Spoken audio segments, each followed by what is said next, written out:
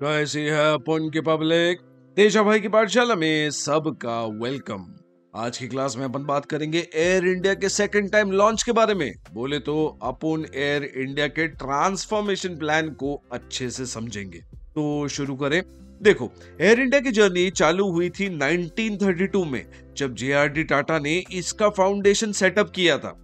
21 साल ऑपरेट करने के बाद 1953 में एयर इंडिया को नेशनलाइज कर दिया गया। बोले तो गवर्नमेंट ऑफ इंडिया ने एयर इंडिया के मेजॉरिटी स्टेक्स को खरीद लिया।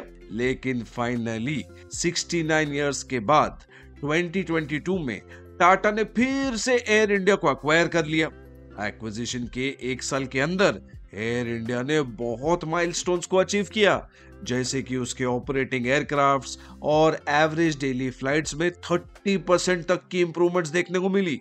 उसका एवरेज डेली रेवेन्यू भी डबल हो गया। और इसी के बीच यानी सितंबर 2022 में एयर इंडिया ने अपने ट्रांसफॉर्मेशन प्लान विहान.ai को रिवील किया।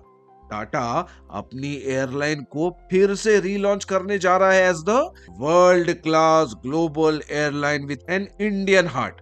एयर इंडिया इस प्लान में 5 पिलर्स के ऊपर फोकस करेगी: customer experience, operations, industry best talent, leadership और प्रॉफिटेबिलिटी। और इस प्लान को 3 फेजेस में डिवाइड किया। पहला taxing phase, second take off phase and third climb phase. Recently Air India के सीईओ कैम्पबेल विल्सन ने अनाउंस किया कि फेज 1 टैक्सिंग फेज कंप्लीट हो चुका है।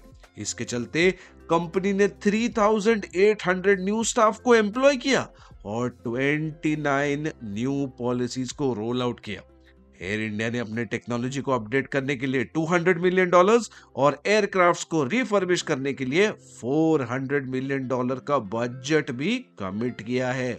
और फरवरी 2023 में कंपनी ने बिगेस्ट एवर डील भी साइन किया to buy 470 new aircrafts, 220 from Boeing and 250 from Airbus.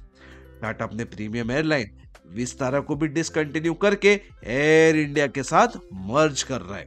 इस ट्रांसफॉर्मेशन को लेके टाटा ग्रुप तो एकदम एक्साइटेड है और आई होप अपन की पब्लिक को भी एक्साइटिंग लगा होगा ये सेशन। तो अभी अपन चलता है, तुम्हारे भाई की फ्लाइट का टाइम हो गया, ठीक है ना। मस्त रहने का और तेजा भाई की पाठशाला में अटेंडेंस लगाते रहने का एकदम hard. Investments in the security markets are subject to market risks. Read all the related documents carefully before investing.